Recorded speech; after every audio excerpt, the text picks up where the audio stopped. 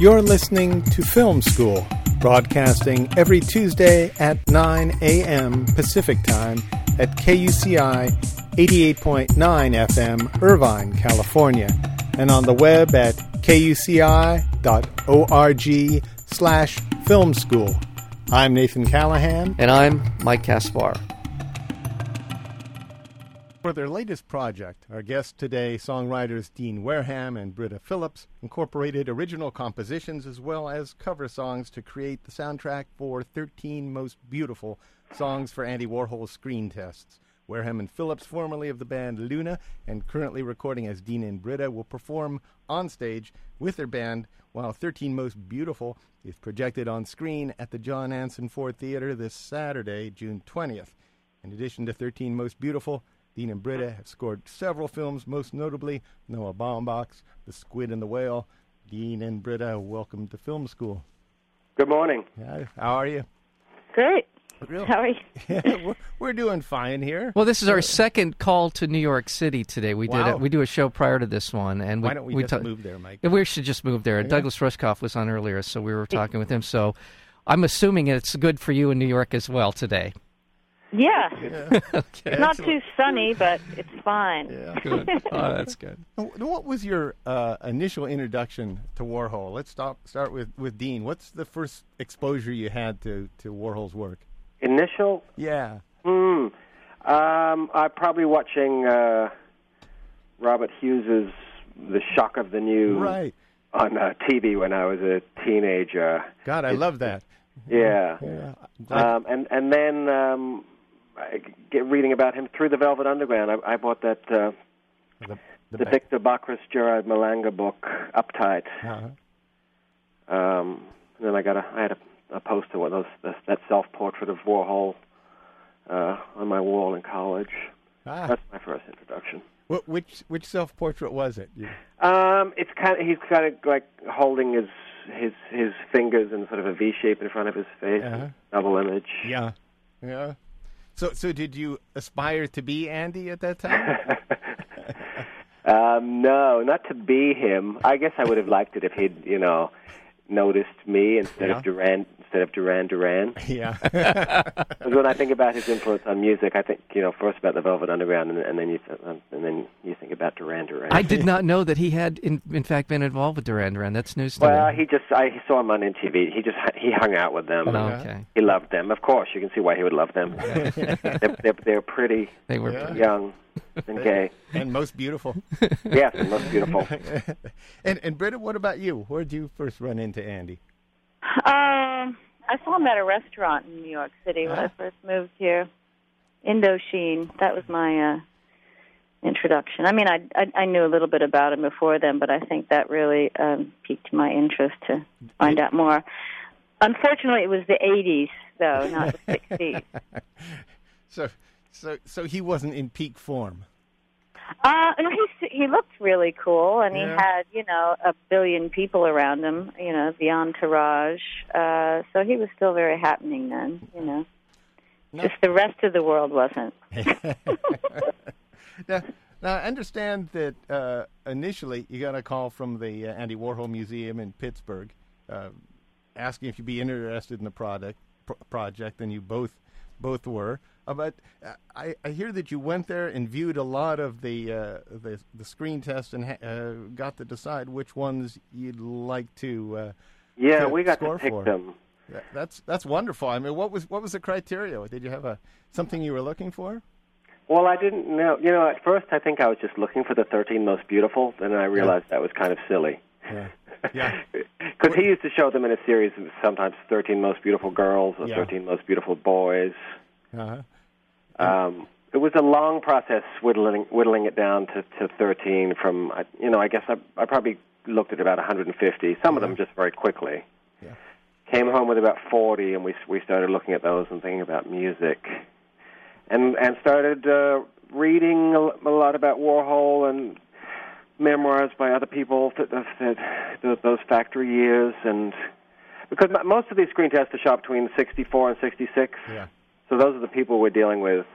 And I think the more I read about those people, the more I wanted to select people who were there every day, people who were important at the factory, Yeah. rather than just some famous actor. Yeah. I mean, even Dennis Hopper, who we selected, is important in Warhol history. He was the first person to buy a soup can painting. Yeah. Yeah, that was here in Los Angeles where it showed. Yeah. And yeah, and it I don't think anyone really bought any of the soup cans. Maybe for a couple of them sold, and then they Yeah. had to give them back at the end because the dealer decided to keep all 32 together, Yeah. Wow. which was a good idea. Now, Britta, is in a manner of speaking, is this your? I mean, between you and Dean, is this your film project? Do you look at it as this was obviously this is the work of Andy Warhol, but in putting together, you're fashioning some statement you're making about Warhol and his work. Would you consider this your film? I wouldn't consider it our film. Well, but it's kind of like scoring a film. It's sort of like somewhere between film score and music video, kind of half and half. And that was kind of daunting at the beginning because it's a collaboration with Warhol, and he's not here to say anything. So yeah, but you were in the process. As Dean described, it was a process for you is to decide which of these 13 you eventually ended up with. Oh yeah, okay. So in that sense, yes, I suppose. Although I wasn't even thinking of it that way at the time. Well, it depends if you look at it as 13 films or one film. Yeah. Did you ever say to yourself, what would Andy do? Yes, we did say that, and it's kind of a trick question and a mind-numbing question because who knows? Yeah. And I actually read that he said do the easiest thing, which was always, even if we didn't do that, it would just relieve our stress for the moment. Yeah. Now, in putting the songs to these different screen tests, some were easier than others. Do you want to sort of describe some of the ones that were really more difficult to find the right? And what was the most difficult one? Yeah, music for. Ingrid Superstar was the most difficult, wasn't it? I think it was. I don't know why. Perhaps because her test. A lot of these films, they start out with the person projecting one thing, and then they end up with something completely different. And she starts out all bubbly and happy and smiling, and by the end of it, she's in tears. Yes. And then you read about her tragic disappearance in the 80s, and what was it? Her initial the start of her screen test. She's doing this thing with her hands and her fingers. Mike was thinking that she was. It's an obscene gesture at some point, or is it? She's definitely flipping a bird. Isn't she? In my mind. Yeah, I was trying. You're right, but this transformation, she goes from one end of the spectrum to the other. But she looks to me. She looked uncomfortable. One of the more uncomfortable of the subjects of the screens. I agree with that. And then when you look at a lot of these things, it's like I said, I looked at about 150, and some of them are just immediately just people are uncomfortable and they just don't like in front of the camera. But I find that really interesting in the ones where you can definitely sense there's stuff going on in the room.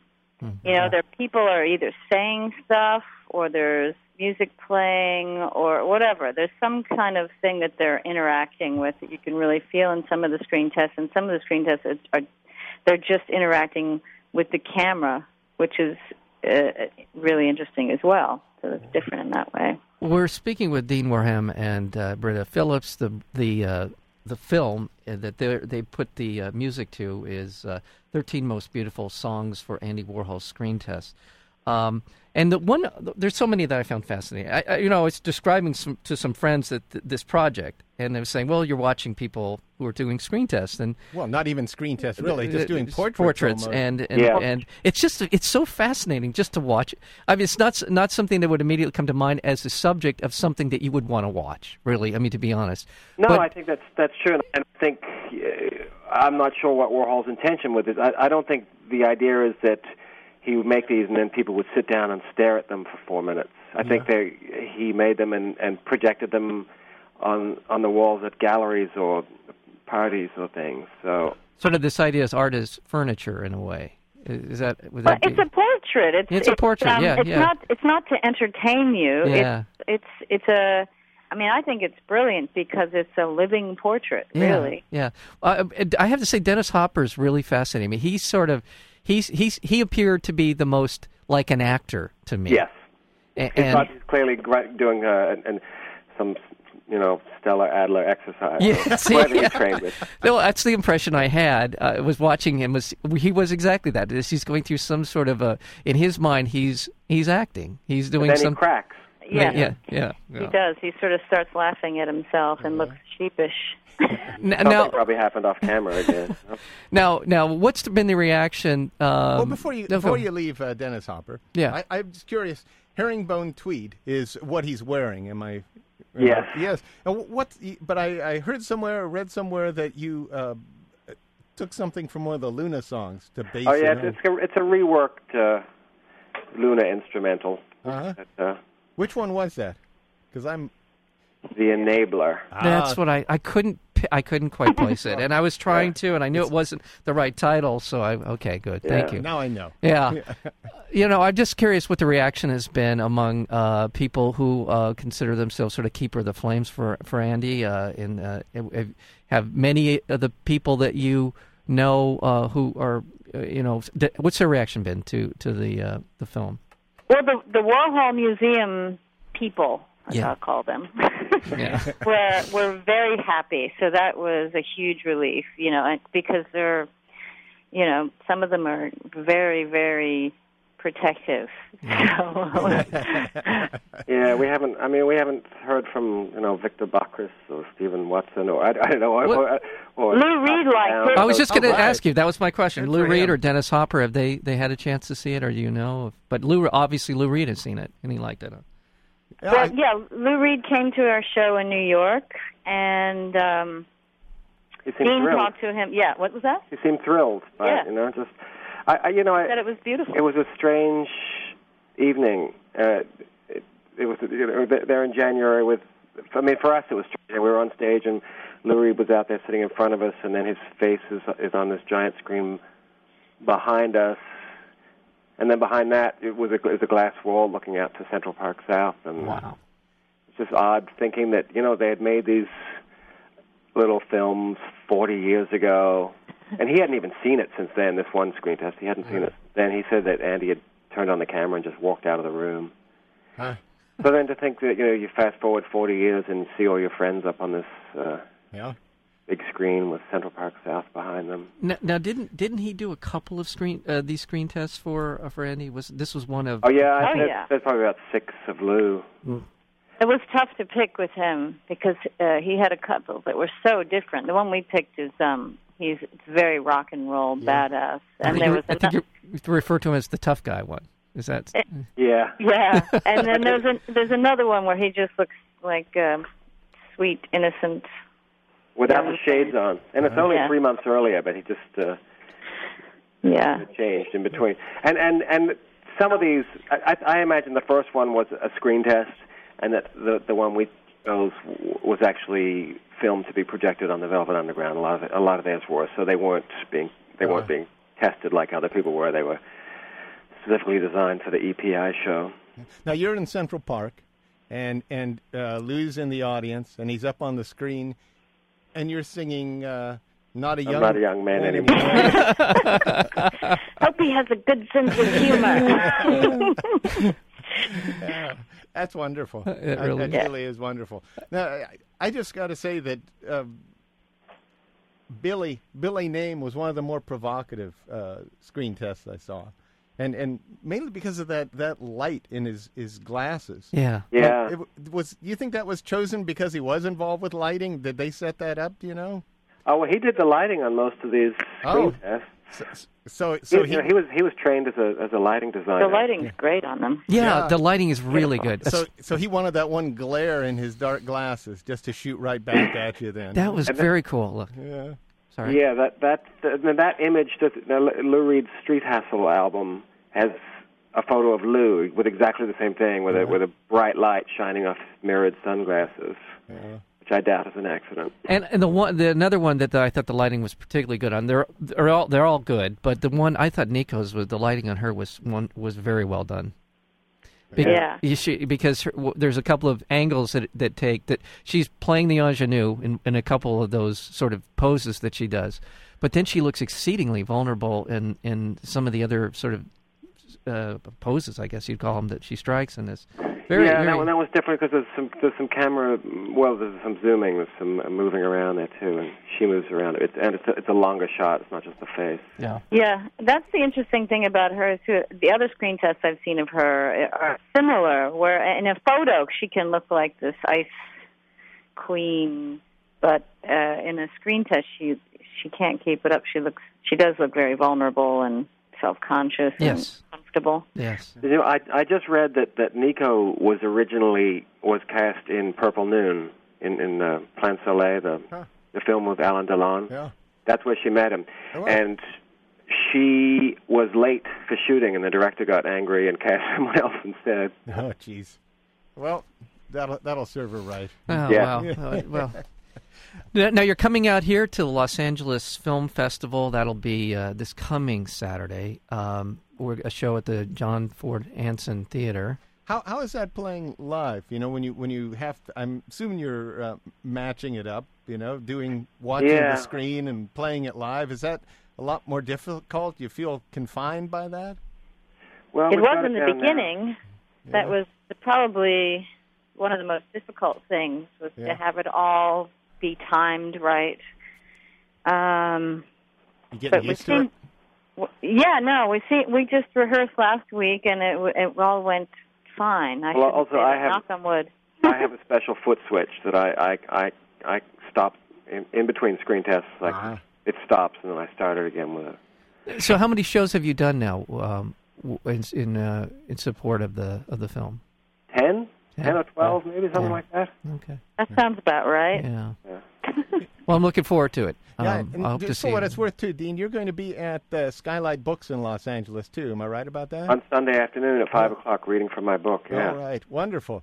That's you. So you have a whole LA weekend planned. You're going to do it? I do actually. We got a radio thing too. So yes, we got a busy few days. Now, what's for you, Dean? Obviously, you've written a book, or actually a couple books, or just the one. Just the one, Black Postcards. And what's that process like as far as the difference between songwriting and writing? Is there something cathartic about both, or what is the sort of the? Well, with songwriting, really, you get to be very secretive and cryptic and reveal very little about yourself.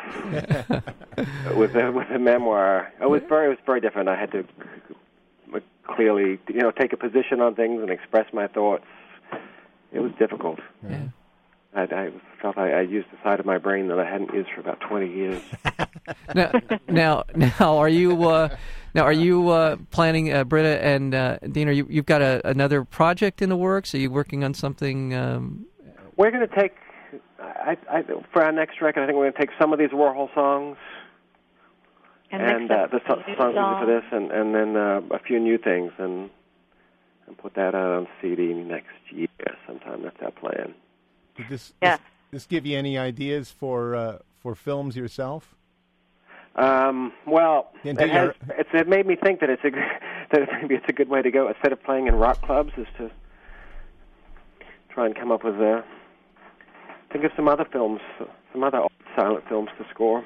Yeah, you enjoy that more than playing live? Well, you get treated better. You play in nicer rooms with nicer toilets.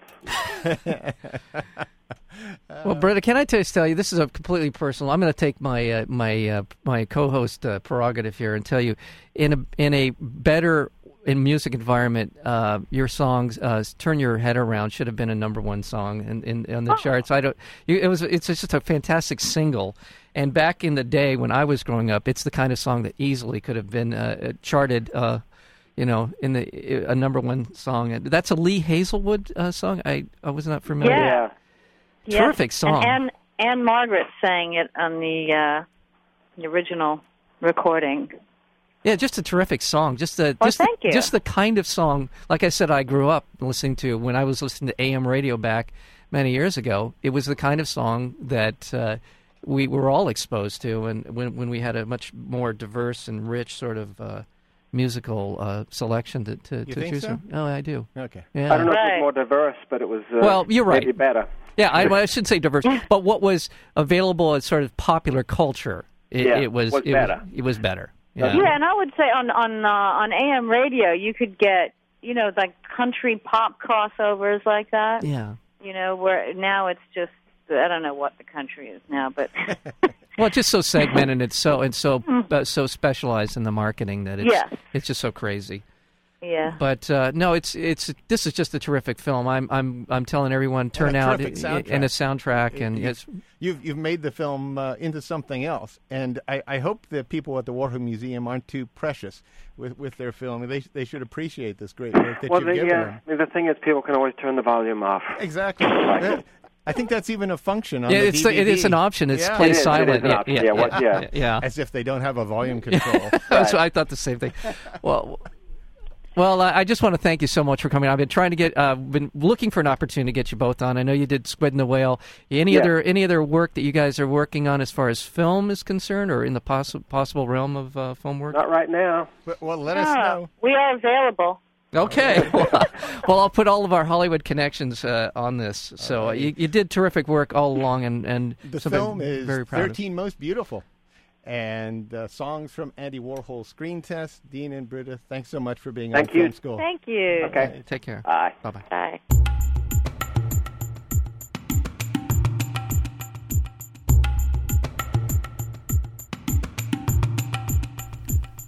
To learn more about Film School, listen to more interviews, or subscribe to our podcast, visit our website at kuci.org/filmschool.